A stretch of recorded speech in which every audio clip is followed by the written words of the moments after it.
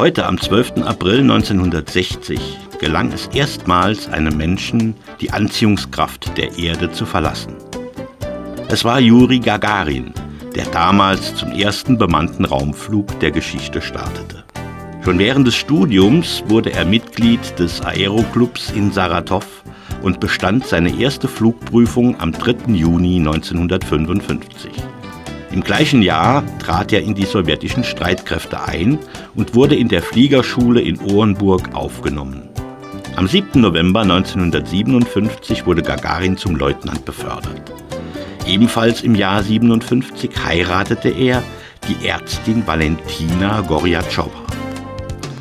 Von 1957 bis 1959 diente Gagarin bei einem Jagdfliegerregiment der Nordflotte.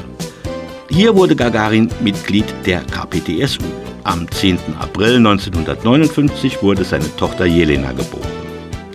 1960 wurde Gagarin als offizieller Kosmonaut ausgewählt. Am 3. März kam er auf Befehl des Oberkommandierenden der Luftstreitkräfte in die Gruppe der Kosmonautenkandidaten und erhielt am 11. März 1960 eine entsprechende Ausbildung. Er wurde vor allem wegen seines ruhigen Temperaments aus den 20 möglichen Kandidaten ausgewählt, um als erster Mensch die Erde zu verlassen.